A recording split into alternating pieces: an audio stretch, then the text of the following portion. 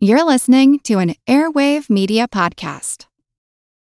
When you need mealtime inspiration, it's worth shopping Kroger, where you'll find over 30,000 mouth-watering choices that excite your inner foodie. And no matter what tasty choice you make, you'll enjoy our everyday low prices, plus extra ways to save, like digital coupons worth over $600 each week. You can also save up to $1 off per gallon at the pump with fuel points. More savings and more inspiring flavors make shopping Kroger worth it every time. Kroger, fresh for everyone. Fuel restrictions apply.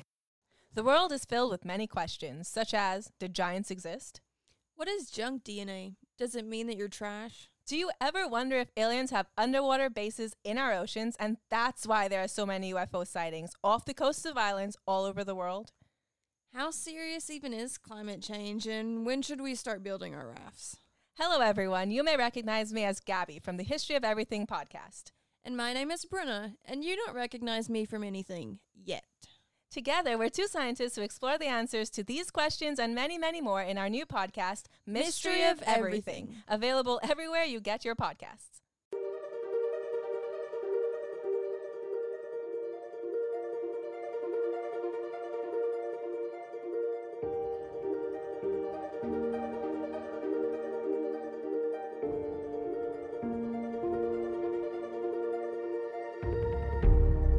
Hello, everyone, and welcome to All Creatures Podcast. I am Angie, and today we will be talking all about sharks and their behavior and their conservation with my guest, Dr. Yanis Papastamatiou. Did I say that right? You did. Okay, great. Yanis is a nationally acclaimed shark researcher and professor from Florida International University. And Dr. Papastamatiou is one of the world's leading shark behavioral ecologists. His work has been featured on National Geographic, BBC, and Discovery Channel. And on All Creatures Podcast, we always celebrate and support our ocean creatures during the month of July, which is also timed perfectly with National Geographic's Shark Fest, which features incredible shark-themed programming for the whole month of July, kicking off July 2nd. And we are so excited to be featuring Yanis here because he is featured on 3 programs, including When Sharks Attack 360, Sharkano, Hawaii, and Bull Shark versus Hammerhead. So as we celebrate our oceans and the people working to understand and conserve the species that inhabit the ocean, I'm just so very, very happy to have Dr. Papastamatiou, or Yanis, as I'll call him from now, on the podcast today, helping us navigate shark behavior, since sharks often can get a bad name in the oceans. So everyone, please, please, please welcome Yanis here to the podcast. It's so great to have you on. Thank you for having me. Thank you for being here. And as we get started, I was wondering if you could tell our listeners a little bit about yourself and what is your background and how did you become this nationally acclaimed shark researcher? Well, so I'm actually born and raised in London. So I came from a landlocked city, grew up in London. I had, half Greek father. And so I actually moved to Greece when I was 11 and spent my teenage years living in Athens in Greece before then moving back to the UK to go to university. And I've always loved sharks, and I've always had this this goal of, eventually being able to study sharks. And so I was very driven by that. And I'd always kind of wanted to go to the US, but especially this was, 25 years ago. The US was really one of the sort of epicenters for shark research at the time. And so it still is, but now there's other countries that have a lot more shark research, but not so much back then. So I made my way over to the US. I went to graduate school, did my master's, my PhD in the States, and then, took a variety of different postdoctoral positions, moved around to various universities before getting a faculty position at Florida International University. And now you mentioned that you always wanted to work with sharks. So you must have been born with that. Like I was born with always wanting to work with and ride horses, and my parents tried to have me not do it because it was expensive and dangerous.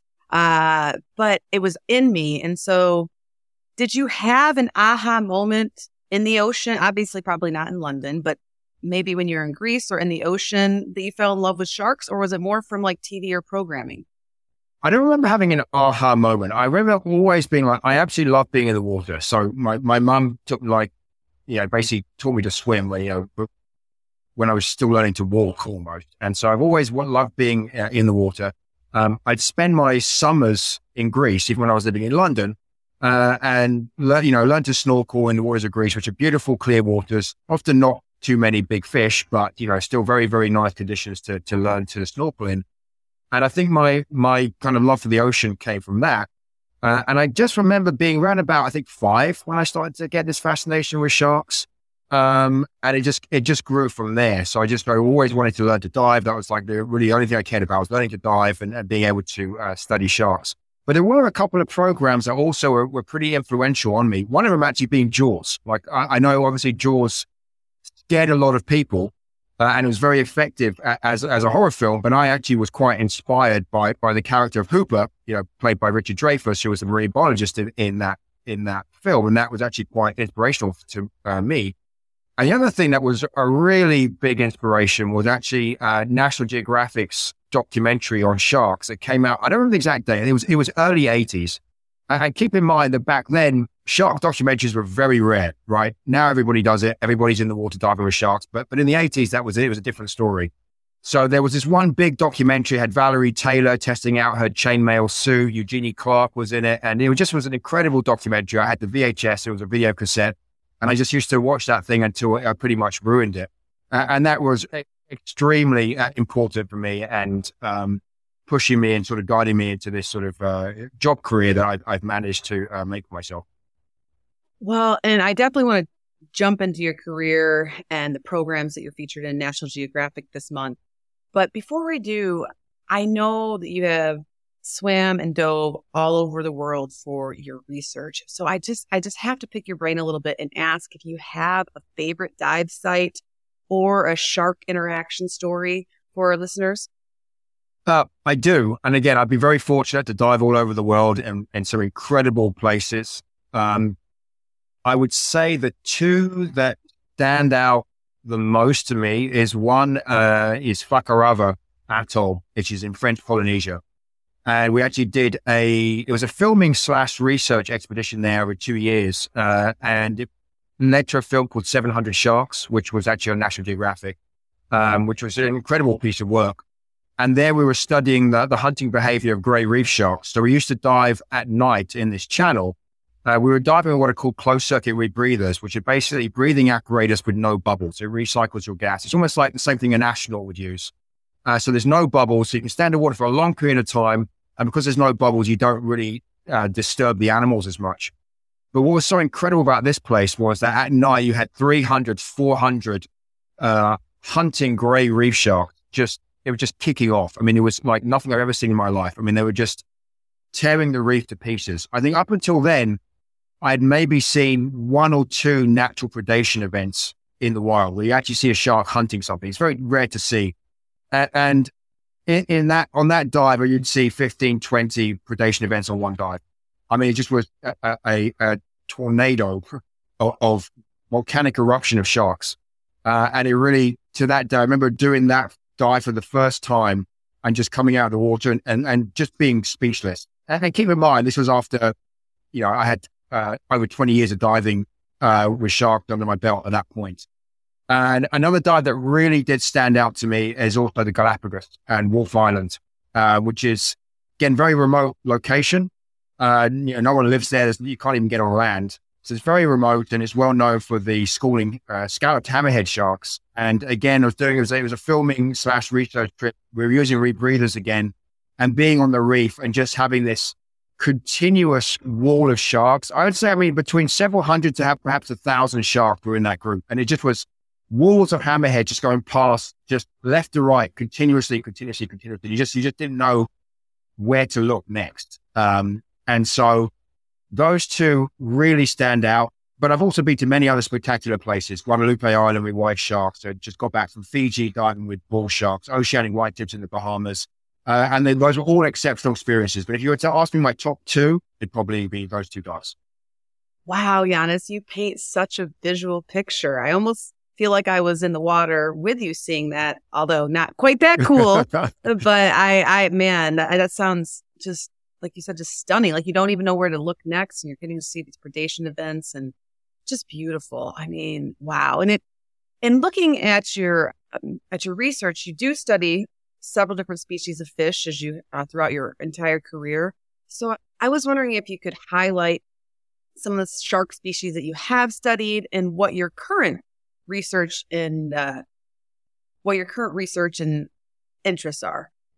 Yeah, so I like to keep my research interest broad. And so, although the majority of my work is with sharks, I don't only work with sharks. I also work with other fish, do a lot of work with grouper, other coral reef fish, pelagic fishes, and then even some big reptile predators. I've worked with alligators, for example. So I try and keep it sort of... That's because you're in Florida, right? Yeah. That is because I was in Florida, yeah. I mean, if you want to study predators, you've got to include some big reptiles if you live here. But I've studied many different species. I said I've worked with white sharks. I worked a lot with reef sharks, especially in the Pacific, gray reef shark, black-tip reef shark. Those are actually species I did my PhD on. I've worked a lot with oceanic white-tip sharks. I've worked with the small cookie cutter sharks. I've worked with some of the deep-sea sharks.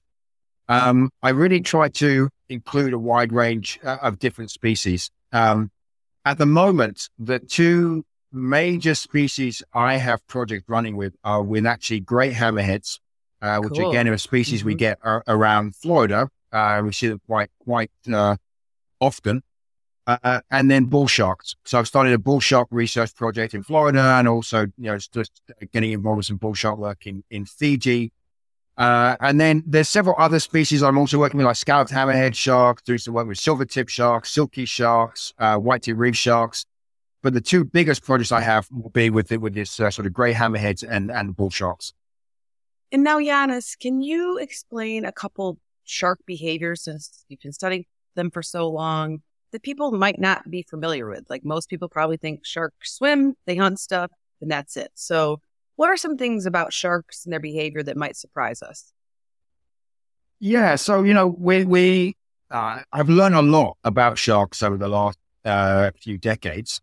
And we've come to realize that this image of them being killing machines, and, with humans on the menu is really not correct. They really are like that.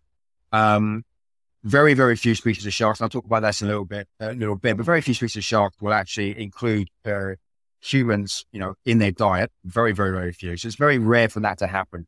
And I think you can really see that by the fact that if you can go in the water with these animals, and for the most part, nothing would happen. Whereas you wouldn't really want to go and do the same with lions or grizzly bears. You wouldn't go and hang out with them in close proximity because the chance of something bad happening is probably pretty high. But with most sharks, you can do that and probably get away with it. I'm not saying you should, but just that you could. But interesting thing is we found a lot about recently, for example, is we're learning a lot now about the social lives of sharks. People might not think of sharks as being social animals. Social animals, I mean, the animals like to hang out with each other. So when I talk about social animals, you might think of like a pack of wolves, or pride of lions, or a flock of birds, or a colony of ants.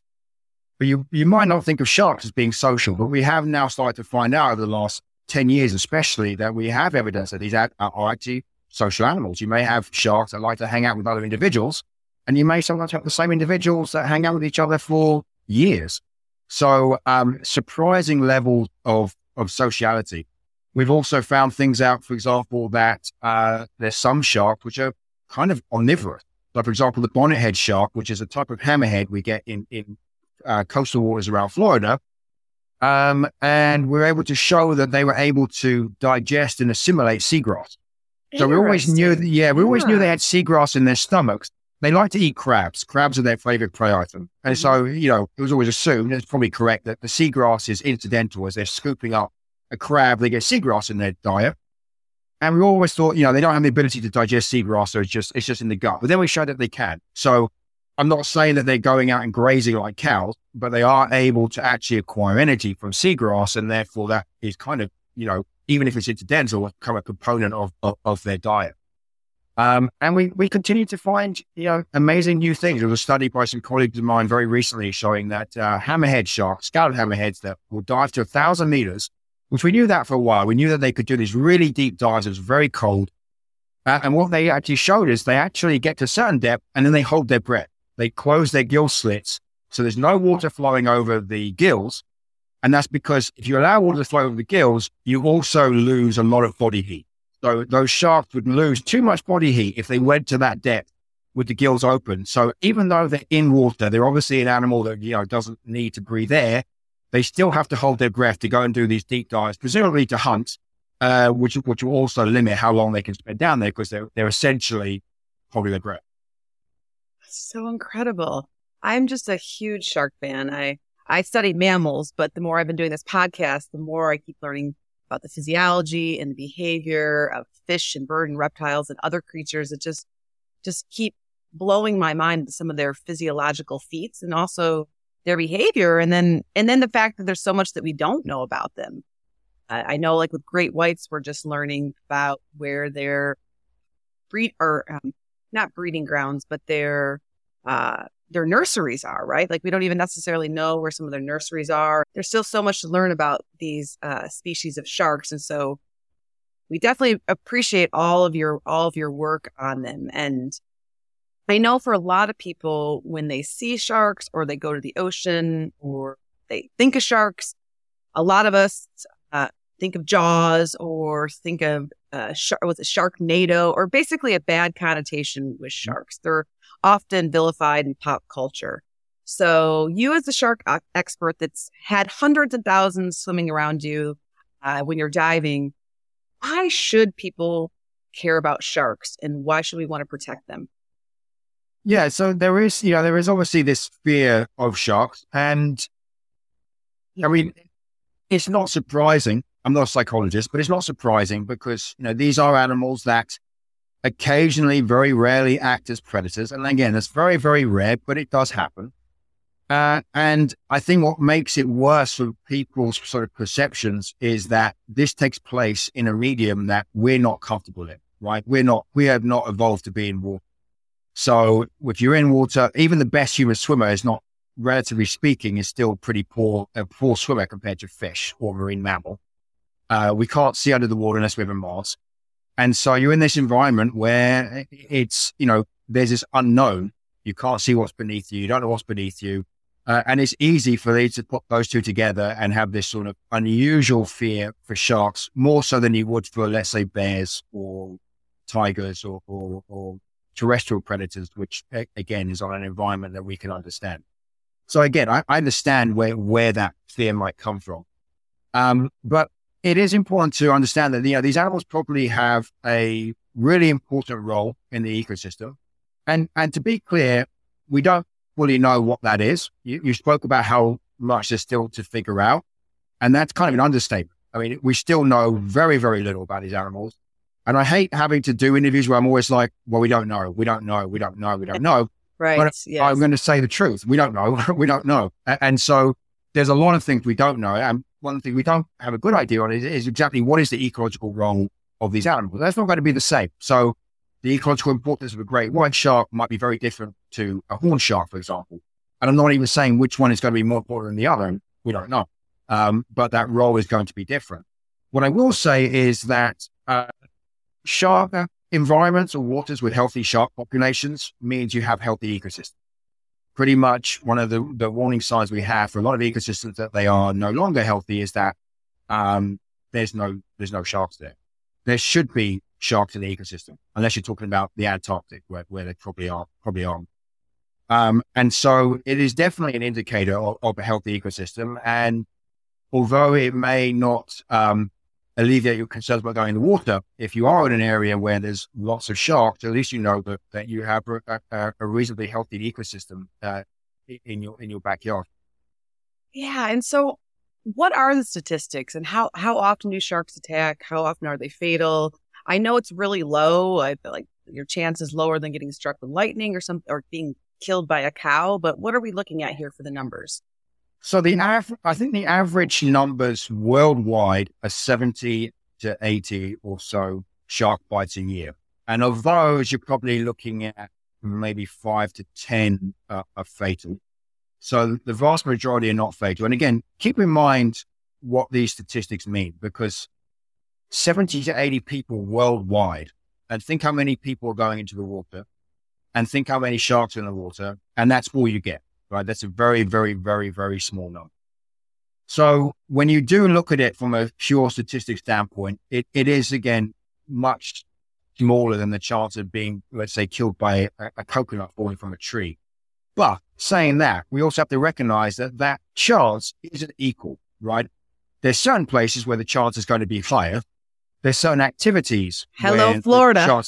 Florida has some of the most shark bites, but generally the vast majority of those shark bites are from very small pieces of shark. So it still can be a nasty bite. You'll go to hospital, but very rarely do we have fatalities. Obviously, we do have some more serious injuries from bigger sharks, but the majority of our bites are from smaller animals. You have other places like Reunion Island, for example, where they had several years of a series of fatal shark attacks. And so obviously the probability of getting bitten in Reunion was probably going to be significantly higher than some of these statistics we give you. So you do have to take into that context that, yes, statistics at a broad scale are nice, but those aren't going to be the same. Some places are going to have higher, some places are going to have lower chances of getting bit. But again, it is very small, regardless of which way you look. Yeah, and I grew up on Lake Michigan, and so one of the T-shirts I wear says, Lake Michigan, no salt, no sharks. And that is ultimately, I often get asked as advice as to how to avoid getting bitten by a shark. And there is some advice we can give, but ultimately the only way to guarantee you won't get bitten by a shark is to not go in the ocean. And that's really the only guarantee that can be given. Yes, but I grew up a Lake Michigan girl, but now living in Florida, I go in the ocean. I am fully comfortable. And honestly, I'm more worried about the seaweed or other creatures than I am sharks, to be honest. And I would be more worried about physical processes in the ocean than I would the animals. I mean, much more because for me when diving in Florida is getting lost because we have some strong currents and, we have rip currents and things like that. So I always, to put it into perspective, obviously the ocean isn't a swimming pool.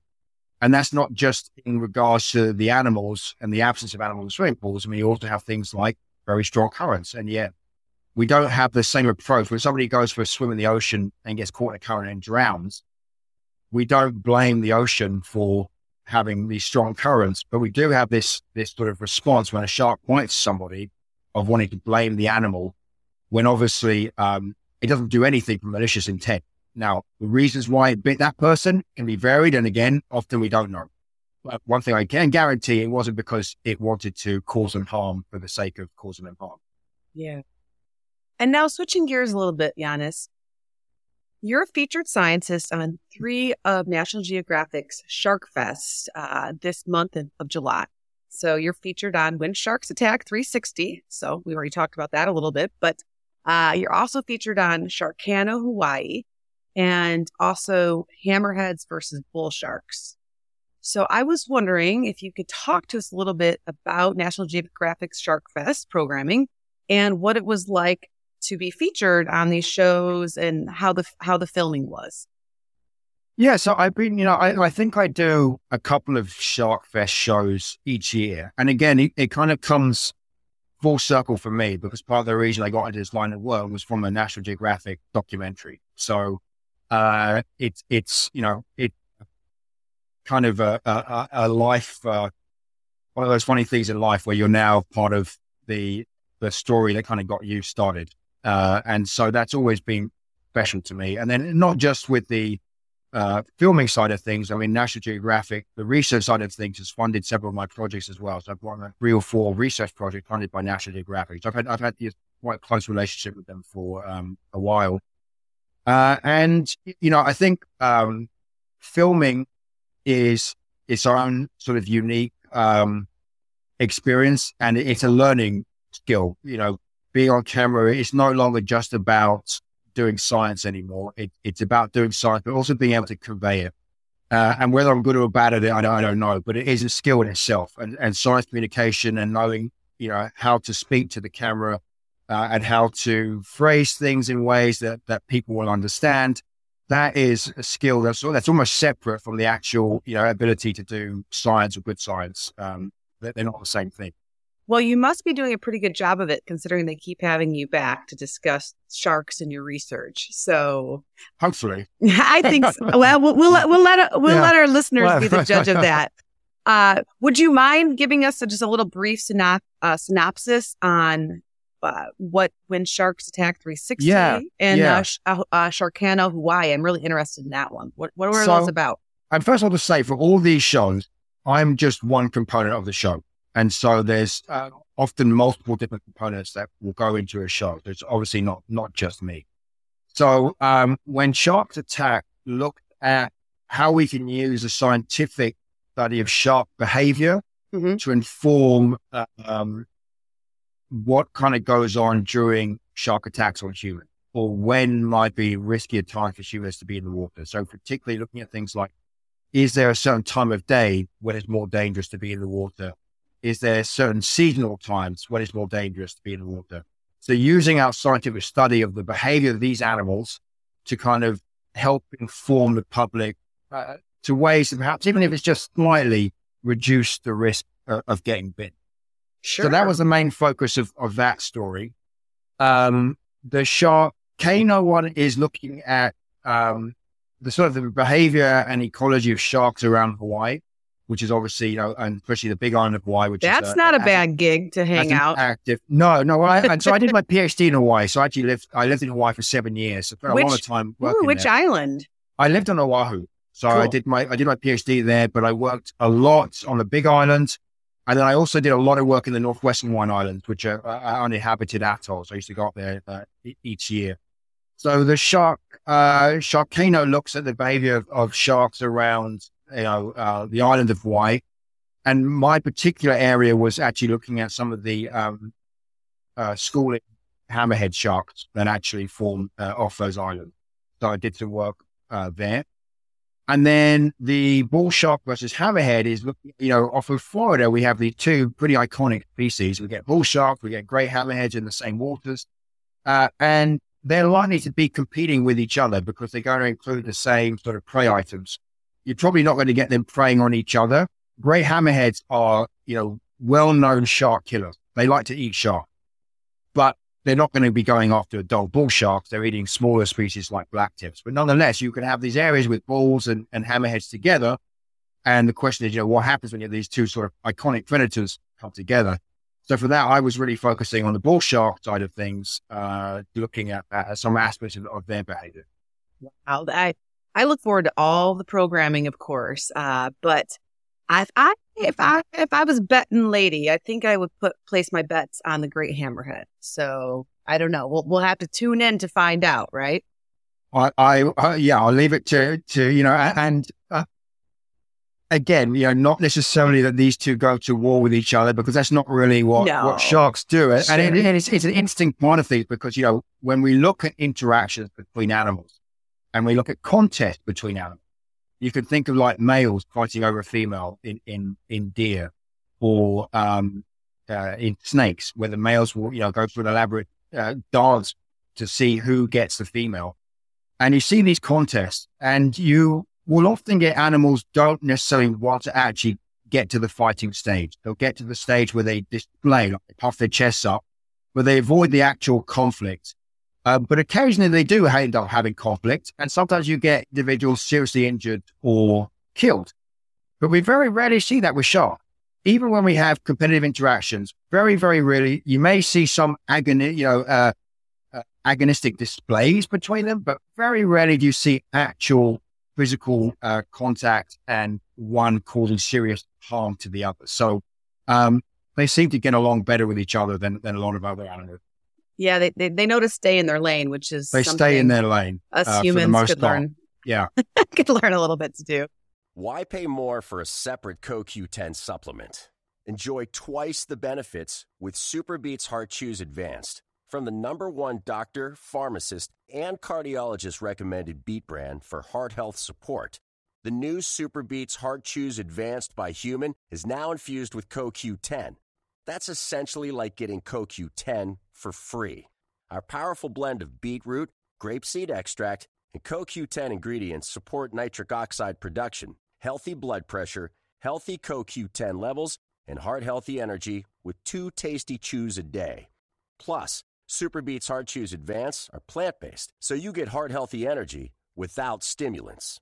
For a limited time, Get a free 30-day supply of Super Beats Heart Chews on all bundles and 15% off your first order by going to radiobeats.com and using promo code DEAL. That's radio, BEETS.com, code DEAL. And Yanis, I want to talk a little bit about shark conservation. Since you're the expert, you're out there diving, you've been diving for years, talking to world experts about sharks. We do know that millions of sharks are pulled out of the water each year. So I was wondering if you could give us a brief overview on shark conservation.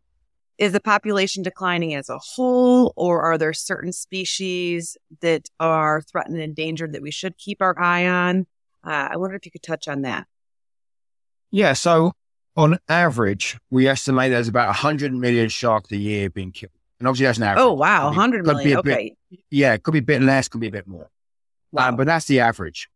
And we know the latest assessments say that, perhaps up to a third of species of sharks, could be threatened with, either are endangered or becoming endangered. And so that's very concerning. And the numbers are probably higher than that because for a lot of species, it's very difficult to assess if they are actually at the endangered or critically endangered level, just because we have so little data on them that you can't really make an assessment. So more than likely that number is high. So shark populations worldwide, there are shark populations worldwide that are threatened, and we are seeing declines in their populations. And the reason sharks are quite susceptible is if we look at their life history, they grow slowly. They don't reproduce very often. Most of the females have actually, internal reproduction. So the baby shark develops inside the mother. And that also means they have very long gestation periods, sometimes comparable to humans. So if you compare that to other fish that will, reproduce very frequently, have lots and lots of offspring, grow very rapidly. When you have a life strategy like that, you can deal more when you have increased mortality from fishing, right? You can deal with increased levels of fatalities from fishing. When you grow very slowly like the sharks do with that slow reproduction, they can't cope very well with that extra mortality we put on them through fishing activities where we remove them. And so that's why often you see the decline in population sizes. But also to be clear, it's not true to say all sharks are endangered. That's not a true statement. There are certainly shark populations that are doing well. There are fisheries, especially in places like the US and Australia, where the shark fisheries are sustainable, meaning you can fish them and the population sizes are stable. And the reason is because they're well managed, they're well regulated, and that means that you do see these sustainable fisheries. And that's not true for all species. There are certain species that they just could not take any fishing pressure at all, and we don't fish them. Great whites being an example, at least in US water. But there are some populations that are doing much better. But it is true that overall there are a lot of shark populations that are of great concern. Well, the hammerhead sharks, for example, we're very concerned about. Oceanic white tips is another species that we're getting pretty concerned about. Silky shark, but there's quite a few species that are certainly of great concern from a conservation standpoint. And you mentioned the U.S. doing some regulations on shark fishing. Is there anything else any other types of regulations being put into place either nationally or internationally to help sharks, or new technologies to help study them? What does that look like?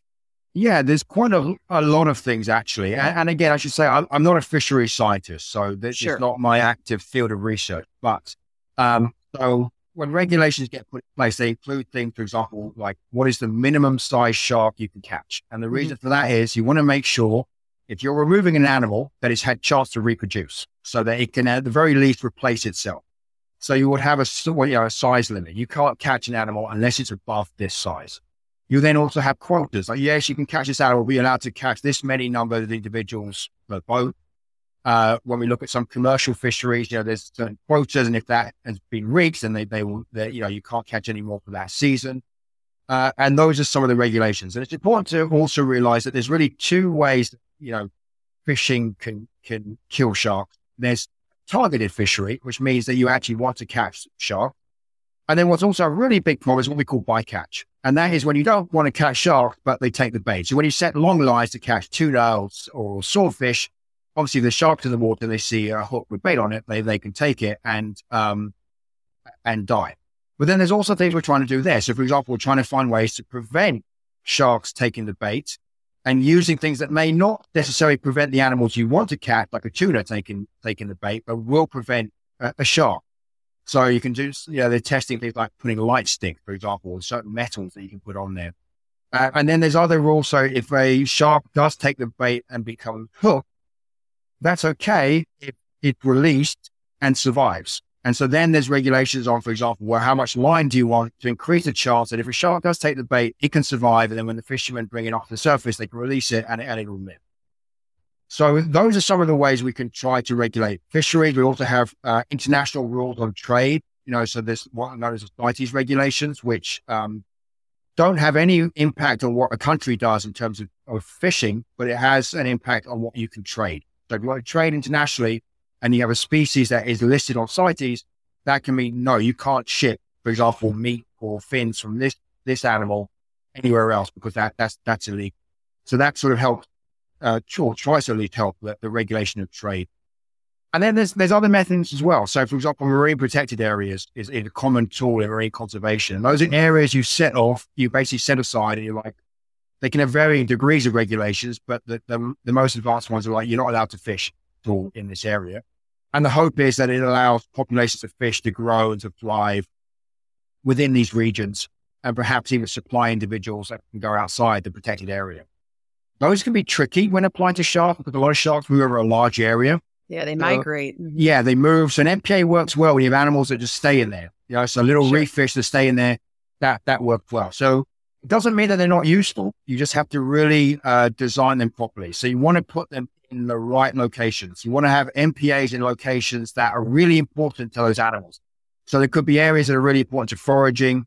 It could be areas where they like to mate. It could be areas where they give birth. Those are areas that you can set aside. So even though your animal may move over a much larger area, the really important part are protected. And so those are just some of the tools that we can try to use to aid conservation. Oh, I love that. And now, Yanni, I know one of your missions, especially with the Nat Geo Shark Fest programming that you're featured on, but also in your own research, is to help excite people about sharks, about their behavior, about their conservation. And so would you mind talking a little bit about citizen science and how that helps or impacts your shark research? Yeah. So, citizen science, is the kind of the process where you can get non-scientists to essentially collect data. And I've done a little bit. And so my personal experience has been with working with some of the shark ecotourism operations. And, those are operators that take people diving. You pay to go diving in a cage or sometimes outside of a cage and you see sharks. And it's been a controversial topic because some criticize that it conditions the sharks and makes the waters more dangerous and all these sorts of things. And so some of the research I was actually actively involved with was trying to understand, what impact this ecotourism operation had on the life history and the ecology of sharks. But some of the things we would do, for example, is the operators would go out every day, they take people diving, and they would keep a record of what species of sharks they would see and how many. And they were doing this because they were out in the water every day, almost every day of the year, sometimes going back 10, 20 years. So you have this unprecedented data set. Even though it's collected by non-scientists, they know their sharks, they know what species they were, they could obviously count how many there were. And so you had this very, very rich data set. And what's also important is obviously most people probably think the majority of my job is diving with sharks. And that's not true. I spend 70% of my time probably behind a computer in the office. No, don't tell us that. That's the truth. And the higher up you get, the smaller that percentage becomes because unfortunately, that's part of science. But it also means that I'm not on the water every day of the year. Right. So, but these operators are. And so they have a sort of a data set that just we aren't going to collect ourselves. It's just not possible. And so there's other similar things. So, for example, there's programs where again, divers go out, recreational divers, and they count sharks. And I have colleagues who are basically collecting this sort of shark count data worldwide. And obviously, there's always issues when you have non-scientists collecting data. They're not going to have the same sort of quality control or the same rigorous standards as the scientists would. They're more likely to make mistakes, things like that. But because there's so much data, because there's so many people diving, the general picture will be there in that data because the sample size is so large. So it can be really valuable. Now, that is citizen science is one thing. What you're also talking about is public outreach. And I kind of changed my tune on that a bit because I used to be like, that's not my problem. I do the research. I'll publish it in a peer-reviewed journal, which is how we publish it. That's a scientific process. And that's my job. If you want to read what I've done, you go to the scientific journal and you read the paper. And I've changed my tune with that because I realized that isn't good enough because, part of conservation biology or just, changing people's opinions of sharks is you have to be able to reach.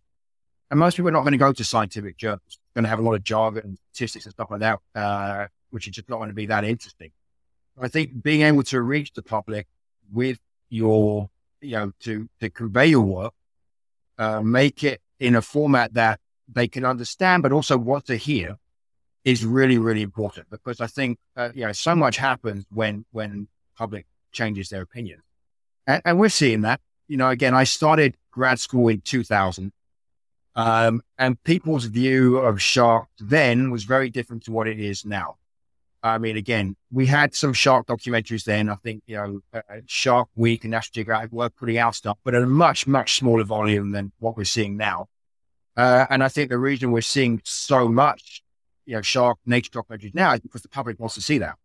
Because, I think more and more the public are seeing sharks in a favorable light. Certainly not everybody, but I think the proportion is getting much, much higher. And that aids conservation. It's much easier to get, regulations put in place when the public's behind it versus if they don't care or if they're actively opposed to it.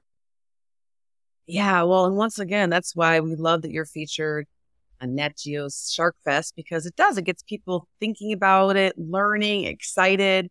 And you can't really be passionate about an animal unless you know something about it. And also, if you're fearful of sharks, I know a lot of times friends that I've had have watched some of these programs and actually learned, oh, these sharks are creatures, they're not killing machines. Maybe my fear is not super validated by what's actually really going on in the ocean. So, and then not to mention, I have several people that reach out to me each month, always asking about jobs that you have, for instance, being a fish biologist or ecologist or marine biologist working in the ocean, helping protect these creatures.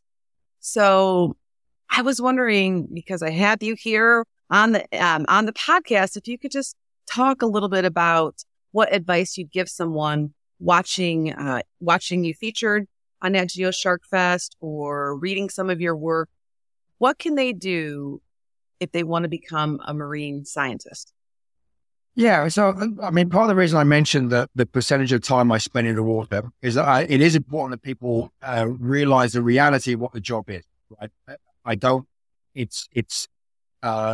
Would be a misrepresentation to give this idea that we're just spent all day diving. That, you're not just like offshore from the big island of Hawaii by day and then at night sitting out looking over the water. No, I'd have a hard time keeping my job because I don't think the university would find that particularly valuable contribution. So it's important to understand, what the job entails because there's a lot of different jobs you can do if you want to work with sharks. That can range from, marine science, is sort of similar to the job I have, or you can be involved with policy and regulations with fisheries, or you can be involved with pure conservation, work with NGOs, or you can work in ecotourism, which is, not a scientific position, but like a dive instructor or dive guide, and you dive for sharks every day. So there's a variety of different things. I'm really just going to talk about the marine science aspect of things, what I do. And there's a few, I get obviously a lot of inquiries about, students when they come to my lab. I was going to say, you probably get more inquiries than I do. I do get a lot, and I give sort of some similar advice. And the first thing I would say is, if you're looking at a career in marine science, do not let it be driven by an obsession with one animal. right? Because that is from a career standpoint is not good. As an example, at the faculty level, universities aren't putting out job applications for a shark biologist. That's not what they're looking for. They were looking for an animal ecologist, an animal physiologist, something like that. And so that's why I said I like to look at things from a broad perspective. And even though sharks are my favorite animals and the ones I enjoy working with the most, I don't just work with sharks. Even when I work with sharks, I try to answer broader, more general questions because I want to convey that would my work be of interest to somebody or a scientist that doesn't care about sharks? Because, not everyone does, and that's fine. But would the general sort of concepts I'm discussing be of interest to somebody who studies marine mammals or terrestrial mammals or reptiles? Or like ocean that. health Or something. Exactly. So try and keep it broad. And even if you are obsessed with sharks, don't try and let that drive your career goals. I really avoid using the term shark scientist personally, because again, it really kind of pigeonholes you that you only work with one animal. And from a career standpoint, that's not a great approach to take. The other thing is, obviously, there's a variety of skills you want to build up as you are, going through your, education, high school, undergrad, graduate. And obviously, field skills are an important one, and I get this a lot. Actually, being able to drive boat is more important, I would say, overall than diving. Everyone thinks that diving is a really important part. A lot of my projects do include a lot of diving, but to be honest, it's because I like to dive and I develop projects that had diving in them. But the fact is that for a lot of the work, you don't have to dive to study sharks. A lot more involves being on boats, catching sharks, tagging sharks, putting out equipment, things like that. So boat handling skills are really, really important. But what people or students neglect even more than that is how important quantitative skills are. By that, I mean things, your math, statistics, coding. Those are the things, computer coding. Those are the skills that are really, really important because, getting the data is one thing, and obviously it's tricky, but really a lot of the advancements we're seeing these days are from the analytical side of things. And there's been huge advancements in the statistical tools we use, the analytical tools we use over the last few decades. And that really has revealed a lot more from the data we collect. So I always tell students, make sure you're good at math. Learn as much statistics as you can, learn as much computer programming as you can, because those are, especially, when I'm looking at applicants to my lab, those are skills I really, really look for because, obviously you learn some of that as you go into graduate school, but the stronger your background, the easier it is for you. When I look at computer coding, I think of it like a language, right? It's basically a language. If you speak the language, you can do stuff, you can do your statistical analysis as long as you speak the language. If you don't speak the language, it's very difficult to do. So, gain as much experience as you can, volunteer for research opportunities. Again, taking classes is great in terms of learning things, but there's a big difference between being able to go and take classes and being able to go and do research. Those are almost completely different things. So if you're wanting to get into graduate school, when you're doing your undergrad, volunteer at other labs to get research experience. It doesn't have to be with sharks. It could be anything. But as long as once you start to see a student has research experience, then you know that they have at least been exposed to what research actually is. It's not just this sort of and they're willing to come back for more. They're willing to come back for more. They know it's not easy. They know it involves a lot of analysis and knows it involves a lot of tedious stuff. And they're still there. And so I think that's why seeing that on the CV is really important. And Yanis, for people that love sharks but don't necessarily want to get into marine biology, what's your advice for how they could passively help conserve sharks and or the ocean? Yeah, it's a good question. Again, you can. There's other ways to work with sharks that doesn't involve marine science. So that's not the only opportunity you have. But in general, things I tell the public, first of all, learn as much as you can about these animals. And then there are, learn, for example, and it's not just about sharks, let's say marine conservation in general. Learn what fisheries are sustainable, because not all of them are. Are you, and I eat fish. I'm not telling people not to eat fish. I think that's, I would never say that because it's an important source of food for a lot of people. But just know that, find out if the fisheries you are getting your food from are sustainable ones. And there are groups that actually do that. They actually list, what are some of the sustainable fisheries. So kind of do your homework. There's also organizations you can get involved with. But again, kind of do your homework, because just because an organization says we are experts in sharks and shark conservation doesn't mean that they are. So, what are the sort of credentials of that organization, and are they valid? I know that's not necessarily easy to do, but just kind of search around and see what is, the general things that are being said about that NGO. There's also very, very good NGOs that people can donate.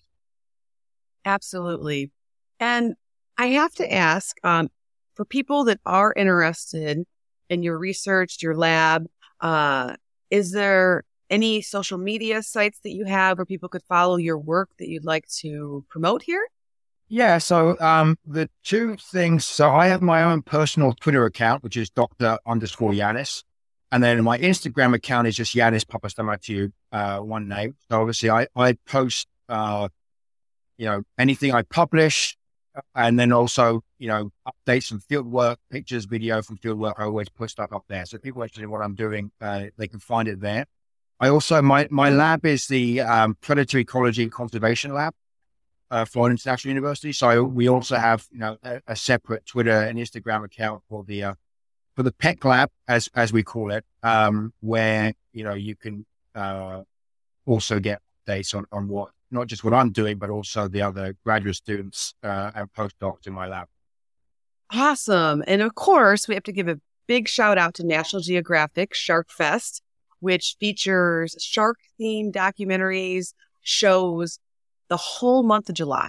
So definitely tune into the programming. And of course, you can see Yanis featured on When Sharks Attack 360, Sharkana Hawaii, and Bull Shark versus Hammerhead. So please check those out. Give Dr. Yanis a follow on Instagram or other social media outlets. And we will be posting all of this information on our show notes and our Instagram at allcreaturespodcast.com as well. So we're promoting Oceans and Sharks and National Geographic Shark Fest all month long. So Yanis, I really want to thank you for your time and your passion and just helping educate us and excite us all about sharks and their behavior. It was such a pleasure to meet you. And I have one more really important question. Am I going to be able to get on a boat with you sometime? I'm sure we can arrange that. I'm not sure where you're based in Florida, but we're a pretty big state. We're not that big. So I'm right in the center in Gainesville. So I'm just a few hours from pretty much anywhere, or I can be. So I lived in Gainesville for 3.5 years. So I was a postdoc at the University of Florida. So I've spent a lot of time in Gainesville. I try to get up there once a year to go cave diving. I actually miss Gainesville quite a bit. Okay, well, next time you're in town, let me know. And yeah, we'll schedule a boat ocean date maybe. And I would love to learn more and obviously keep this conversation going, because sharks need researchers like yourself, educators like myself coming together to help conserve them. So thank you so much. Don't be a stranger. We'll be in touch. And I'm really looking forward to seeing you featured on National Geographic Shark Fest. So thank you for your time. Thank you for having me and letting me come on here and talk to you about definitely my favorite animal. Awesome. Well, thank you. Bye-bye. Thank you.